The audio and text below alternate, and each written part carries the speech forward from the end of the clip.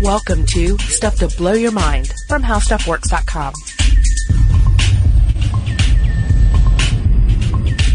Hey, welcome to Stuff to Blow Your Mind. My name is Robert Lamb. And I'm Julie Douglas. And as we've discussed before, we are already cyborgs. We already depend on Bluetooth gadgets that are attached to our ears, hearing aids, dental apparatuses of different types, things to improve our eyesight, things to help the beating of our heart, all sorts of gadgets that work to improve the human body. The term cyborg itself dates back to around 1960. We discussed this in the Werewolf Principle episode that we did about cyborgs in space. But these two authors, Manfred E. Clynes and Nathan S. Kline, they published this report called Cyborgs and Space, in which they discussed how cybernetic enhancements would enable us to better explore the cosmos. And that included this wonderful line where they say, in the past, evolution brought about the altering of bodily functions to suit different environments. Starting as of now, it will be possible to achieve this to some degree without alteration of heredity by suitable biochemical, physiological, and electronic modifications of man's existing way of life. And so we see that all around us, and we see that more and more as we move into the future. And in this episode, we are going to talk mainly about contact lenses, these contact lenses of the gods. That's what they're marketing them. Well, my words, not theirs, but contact lenses of the future. But the idea that you can put a contact lens in your eyeball, and that contact lens would be able to give you, for lack of better language, a Terminator view of the world. I mean, that's the example that gets thrown around in a lot of the articles about this. And obviously the Terminator visual POV shot has become a staple of comedy. Like Homer Simpson has used the Terminator POV, where the lights are identifying various objects in the room and informing the mind about what's going on in the world around one. We see that already to a certain extent with this idea of the Google goggles. Right, sort of a Terminator light. Yeah. But nonetheless, it is a technology that should be with us by the end of 2012 by estimates. Yeah, then they're augmented reality glasses, and the idea here is that you would project a layer of information over the physical objects that you're seeing. And this would be hooked up like to Bluetooth, your smartphone. So let's say I'm at the library. Well, no, that's a bad example because we're in the future. Let's say I am in the virtual library. Let's say I'm at a buffet, some sort of futuristic buffet, and I look down and I'm like, whoa, what is that? It looks kind of like meatballs, but this is a vegetarian dish. What could it possibly be?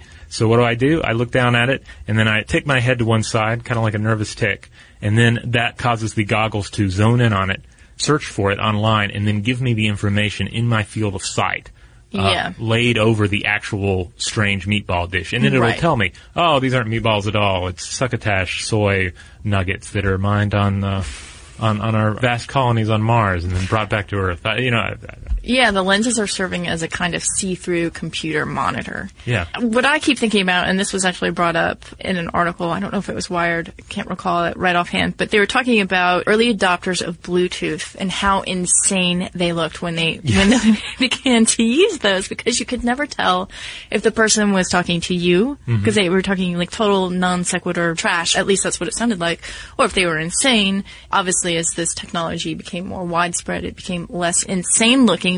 But people say the same thing is going to happen with these Google goggles because people are going to be, of course they'll be able to see the reality in front of them, but they're also going to be negotiating virtual spaces and virtual objects and making some crazy gesticulations. So there was a time when someone talking to themselves as they walked down the street, your first thought is, whoa, that person's crazy. And then you would realize, oh, wait, they have one of those new devices that allows them to talk hands-free. Now it's the reverse. You see somebody talking to themselves going down the street, you're like, oh, that person just has a Bluetooth.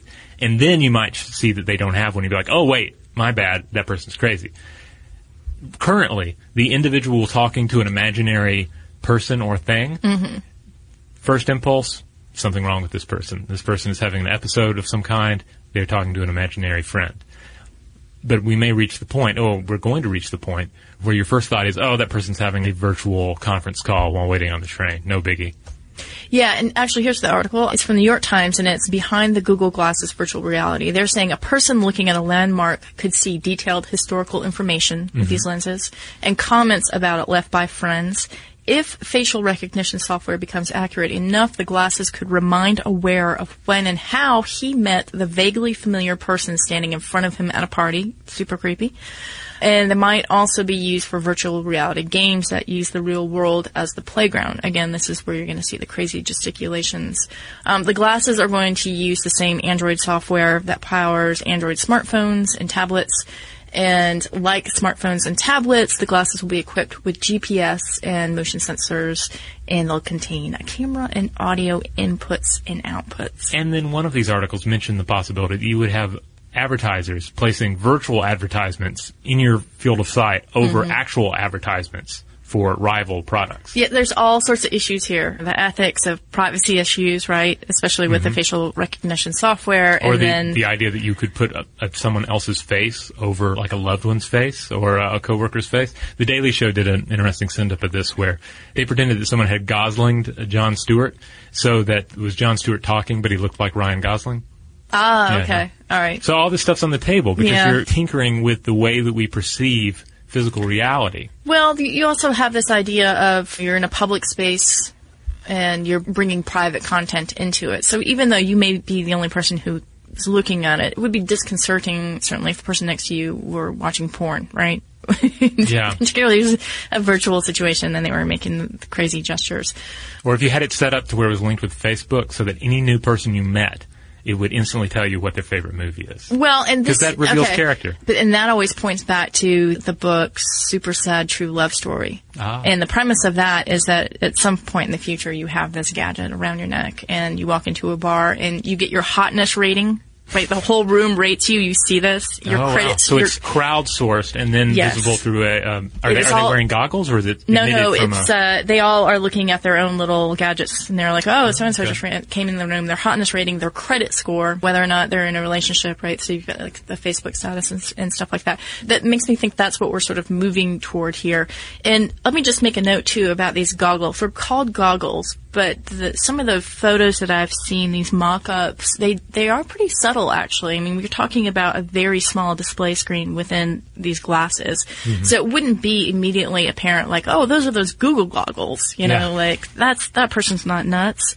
So there's a subtlety here, and I was actually thinking about Google, like, what's going on there? Are they sitting around going, okay, we've created this Google driverless car, and now people aren't necessarily going to need to use their eyesight to make all these important decisions. They're going to be offline here. Let's create this cool gadget. So then in a car, they're constantly plugged in. Or are they thinking, with our search engine and with so much of the internet, we've made it where people don't have to remember facts. They don't have to know how to spell. What greater harm could we do to the human brain in the way that we live our lives other than to put these goggles on someone's face and just stream necessary data as it is needed right into their field of vision? They don't even have to think, oh, I better Google that. They're Googling it and then forgetting it as soon as it's off the screen. Well, and didn't it come out not too long ago about how Google and search engines have really changed the way that we recall information? Yeah. Yeah. So, I mean, for better or worse, like, we're being shaped by this technology. There are also endlessly interesting artistic ways that this could be used. William Gibson, the sci-fi author and futurist, went into a lot of these in his book, Spook Country. It came out a few years back. Unlike his older works, though, Spook Country is more based in the real world and what is possible very near future. So a lot of the plot in that book revolves around the use of these augmented reality goggles and what they can reveal about the world, and also how they can be used to create unique art installations where you have a certain part of it may be physical, like there could be a physical location, and then you could have some sort of artistic display put over that. So in the same way that in our real world you have a graffiti artist may paint over an ugly building and create some fantastic work of art, you could have the digital version of that in wearing these goggles. So you could just flip a switch and you could say, like, I don't want to see ruined buildings. Please replace those with something gorgeous. There's some amazing possibilities here, both artistic and just pragmatic, too. Mm-hmm. And I was thinking about that even just in the sense of forget GPS in your car or just walking around and looking at your smartphone and trying to figure out where you are. If you have these glasses on, you can immediately figure out a route much easier using this sort of technology. So the possibilities are pretty great. But again, there are some privacy issues, and the advertising thing is a little bit creepy. But we're still talking about glasses. We're still talking about something I need to actually put on my face that can get knocked off, that can get smudged. There's got to be a better way. I know. Let's make contacts of the future. Yes. Future. Let's take a quick break. And then when we come back, let's really get into this idea because it's fascinating. We're already leapfrogging ahead. We don't even all have Google goggles yet. But they're so yesterday. But they're already so yesterday. For some researchers, some engineers and bioengineers are hard at work on some really amazing ways of seeing the world augmented through a mere contact lens. So let's take that break, and when we come back, we'll discuss it. All right, we're back. So before we get into the science of how this is developing, let's discuss the advantages. Like, why would you want a contact in your eye that was transmitting information and overlaying? Yeah, like it's things on your visual field. It's a cool idea. Don't get me wrong. There are a lot of cool ideas out there, but why is this one actually worth investing in? Like, what's the value proposition for crazy futurist contact lenses? There are a few different ones. For instance, there is the argument that these could depend on less energy for various displays. So you have an LCD computer screen, and it's kind of wasteful. It sends out a lot of photons, but only a small fraction of them enter your eye and hit the retina to form an image. Mm-hmm. But when the display is directly over your cornea, every photon generated by the display helps form the image. That concept was brought up by Babak Pravas of the University of Washington in Seattle, who leads a U.S. and Finnish lab that is developing this technology. Another big possibility is that, so contact lenses, they can be knocked out, they can slide out of your eye, but they're generally a little more solid than a pair of glasses. And they are in contact with your body. They're in contact with your tears, with the wetness of your eye. And on the surface of your eye, there are a number of different properties that are testable to determine what's going on inside of your body, such as some of the same biomarkers that are found in your blood. If we could create a contact lens that not only maybe displays some information, but then also can read the contents of that liquid on the surface of our eye. Right. Then we'd have some valuable medical insight. And then if you were able to transmit that to some sort of a smart device, you could have medics show up on a scene to attend to somebody who's had an accident, and they could just do a quick link up with your contact lens and tell what some of the basic properties going on in your body are. Again, I mean, this really leaves so many other technologies in the dirt that we've talked about. We've talked about the cell phone that can do the same thing and basically take these biomarkers and try to give you a baseline of your current health, right, and send that information to your doctor. Same thing with the toilets of the future, right, that basically takes a stool sample or a urine sample and looks at them critically and then sends that to your doctor. Yeah. So the same thing could be happening because of that viscosity in your eye and in the contact. It has to have that, right? That can begin to monitor your health, and that is very exciting. Yeah, things like cholesterol, sodium, potassium levels, just to name a few. And then, of course, we can also go with the crazier aspects of using them like the Google goggles, that they're changing the way we view the world, that they are changing the way that we interact with it. There's even an idea that you'll have contact lenses which focus 3D screens directly into people's eyeballs. This is an idea that Innovega, TV entertainment technology company, has put forward. They've even said that we'll have this by 2014. I tend to doubt it. With the 3D component? Yeah, I don't know. Just 2014 sounds kind of soon. Maybe somebody will have it, but I don't see there is an idea that a more refined version of this prototype will be available in 10 years. And we'll talk about why it needs to be refined, because right now these are high-flying ideas. But when the rubber meets the road, the fact of the matter is that we got a clunky pair of contacts before us right now. Right. So let's look at an experiment that has been conducted by Babak Pravas and the University of Washington in Seattle, Babak that we mentioned earlier.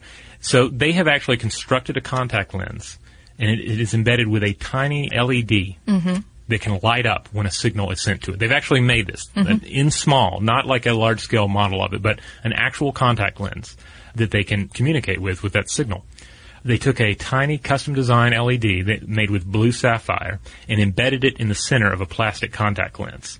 Then they added a circular antenna that's placed around the inside lip of the lens, and a miniature integrated circuit connects the antenna and the LED. So then they can use a remote radio frequency transmission that can actually control that single pixel. So we're not talking like a crazy complicated display. We're talking a single pixel that can light up.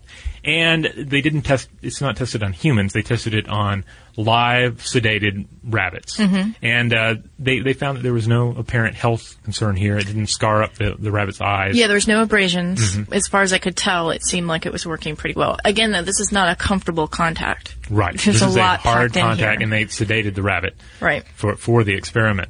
Yeah, it's a hard plastic, PET, limits airflow to the eye, so you would only be able to wear this for a few minutes at a time. This is an early prototype.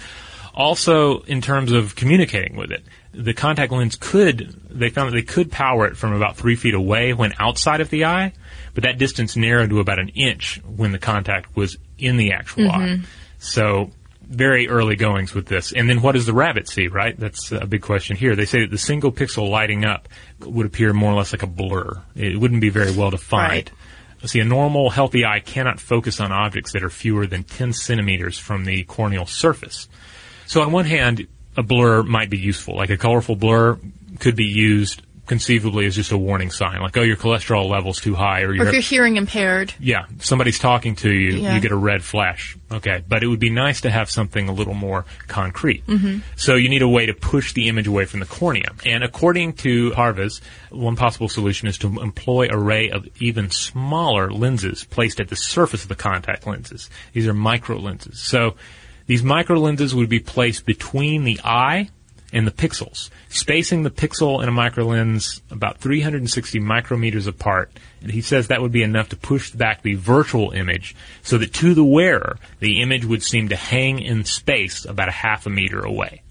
Yeah, so I mean, the amazing thing about this is that they have put antennas, radio chips, control circuitry, and micrometer scale light sources, all integrated this into a contact lens and fitted it onto the rabbit's eyes and, without destroying the rabbit's vision. I mean, this in and of itself is amazing. Now it's just a game of scales, right? Trying to miniaturize this and make it comfortable and make it much more complex and nuanced. And we're using active lenses right now in these early experiments, but the idea is in the future we could also depend on passive lenses. And a passive lens is where the light is coming from the lens on your pupil rather than from an external source.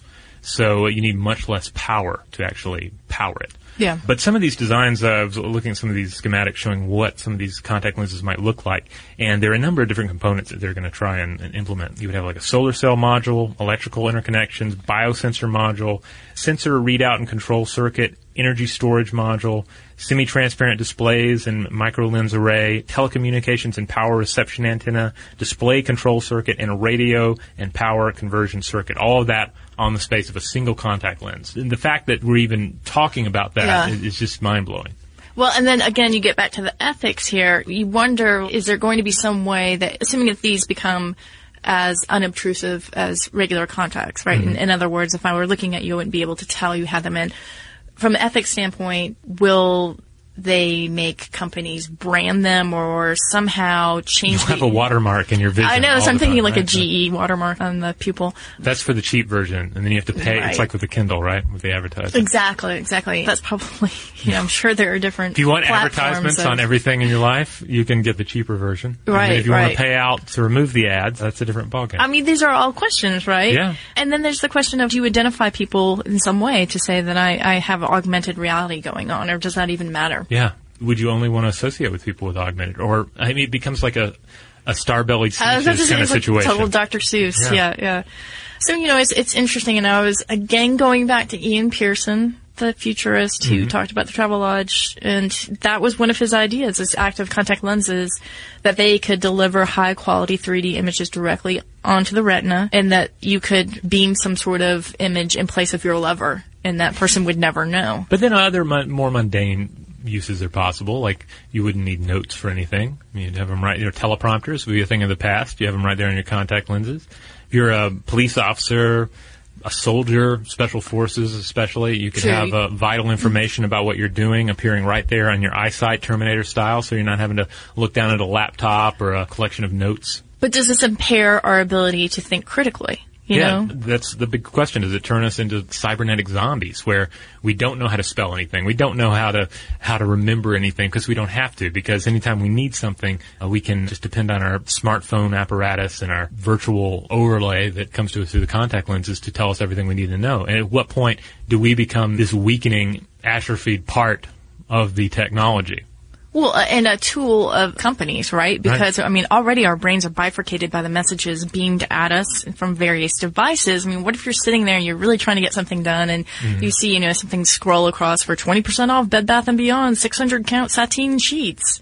and you begin to act on these sorts of commercials or advertisements that are being beamed at you. And then I also think, too, back to a bunch of studies that always say that our stress levels and our ability to recall information is affected by our environments. And so that's why they have all these different studies that say if you go and take a walk in nature, your stress levels drop, your short-term memory increases by like 20%, just this one simple act. And a lot of that is because your brain isn't being occupied by different sorts of decisions it has to make or monitoring that it has to do, in an urban landscape. Oh, that's great, because these will make it look like nature's all over me, right? Okay. Yeah, so, all right. So I guess you could create a virtual nature around yourself via these contacts. Yeah, it's just nothing but moss and trees, and then, of course, advertisements. Yeah, I was going to say, and logos, company logos all over. You look closely at the flower and you see the company logo right there in the middle of it. Well, that's a little dystopian, but there you go. Yeah. Well, so it's fascinating technology. It is happening. We're going to have it at some point. Whether it's going to be the kind of thing that everybody is actually using and everyone's actually wearing, or if it's a very specialized thing, or if it's just a kind of stepping stone to other forms of technology. And the eroding of the self. Yeah, well, that's going to happen either way. We can't help but erode the old self. All right, let's put that bit of futurism aside, and let's turn to the robot and his listener mail. Here's one that we received from listener Alice. Alice writes in, she's responding to the Sloth podcast. She says, "Hey guys, I am another avid listener to the podcast, and generally I enjoy the side commentary that you both have to offer. However, in the Sloth podcast, Robert made a joke about using attractive women in space to make it seem as though the trip were progressing faster. This is an extremely problematic thing to say on several levels, joke or not. For one, as Julie pointed out, it would be nothing more than flat-out objectification of women, which is already a highly problematic issue. Another issue is that this statement furthers the idea that all astronauts are male. Sure, women could enjoy looking at dolled-up ladies at the front of the cabin, but I don't think that was the intent. I understand that this was intended as a joke, but nothing that is spoken or written exists in a vacuum, and things of this nature continue to marginalize women. For a better description of what is sometimes called magical intent, a good article to read is Melissa McEwen's Harmful Communications Part 1, Intent is Magic. With all of this said, I believe that jokes like that do not belong in a podcast, Thanks for your consideration, Alice." Well, I certainly did not mean to objectify women. And I was referring to a quote from Albert Einstein where he was talking about the nature of relativity. I love the idea of taking examples like that are very, very much a thought experiment and extrapolating that to some sort of real world or, sci-fi application. The idea that we could use that to somehow manipulate our experience of space travel is ridiculous. But at the same time, I do have to agree that the possibility of depending on the sexual objectification of men, women, or what have you for such a venture would be rather troublesome. And it kind of reminds me of the idea that we might, using the power of sympathy, might use tortured dogs to determine longitude on transoceanic voyages. A possibility brought up in Umberto Eco's The Island of the Day Before. So I agree. I think Alice had valid criticism there. So if you felt objectified and found my comments offensive, I apologize. All right. Well, cool. What else does Ernie have in there? Let's see. Oh, yes. Here's a nice one. This is from listener Russ. Russ writes in and says, "Hi, Robert and Julie.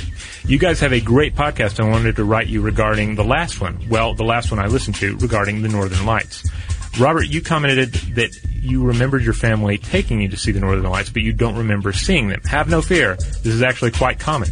Many times the Northern Lights are actually showing, but you only see a small sliver of lights themselves with the naked eye, depending on solar activity. But it's only with a camera that you can see much more spectacular pictures of the dancing lights. This is mainly because most people have their cameras on a tripod and set up to allow 30 seconds or so for their shutter speed. The increased amount of light allowed to the camera augments the spectacular nature of the lights that you have just seen when you show the pictures to your friends. But sadly, it is sometimes not what your eye has just seen in real life. I recently saw the lights on a trip to Iceland and have attached a few photos. It was an amazing thing for me to see regardless, however. A friend of mine who went there was not impressed due to the fact that he was expecting to see the magnificence that was typically seen in most photos and time-lapse videos with just his naked eyes. I attached a few photos to show you what the camera showed me after a 30-second exposure in Iceland. Also, I was quite lucky on the day that I was there to also see Venus and Jupiter, the two bright star-like objects just to the left of the lights themselves, along with the photos. Anyway, you guys have a wonderful podcast, and I particularly have enjoyed the 7 Deadly Sins episodes. The Divine Comedy is definitely next on my list of books to read now. Best regards, Russ.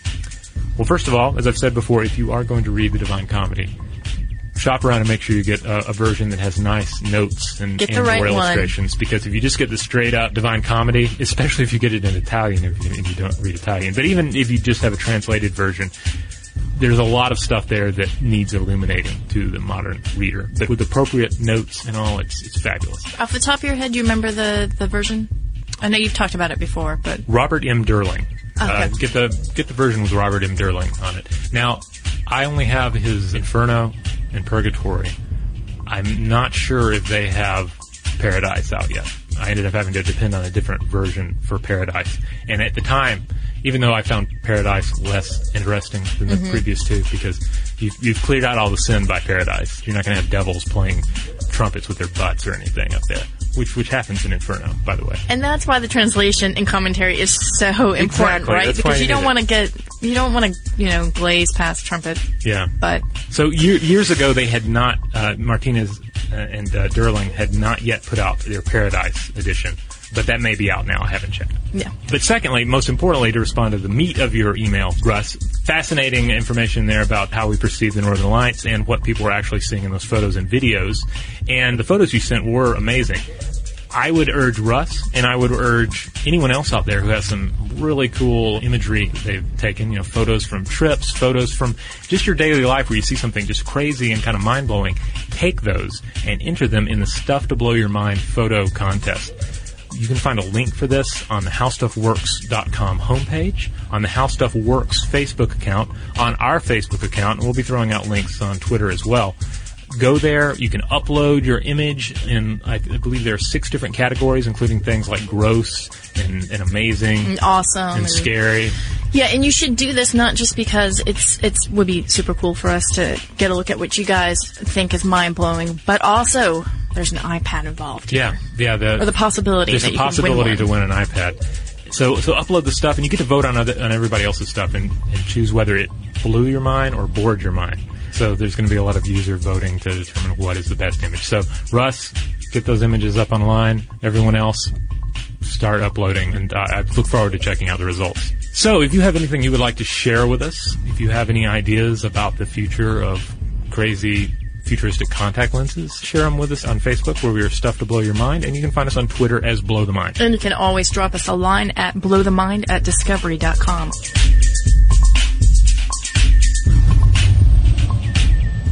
Be sure to check out our new video podcast, Stuff from the Future. Join How Stuff Works staff as we explore the most promising and perplexing possibilities of tomorrow.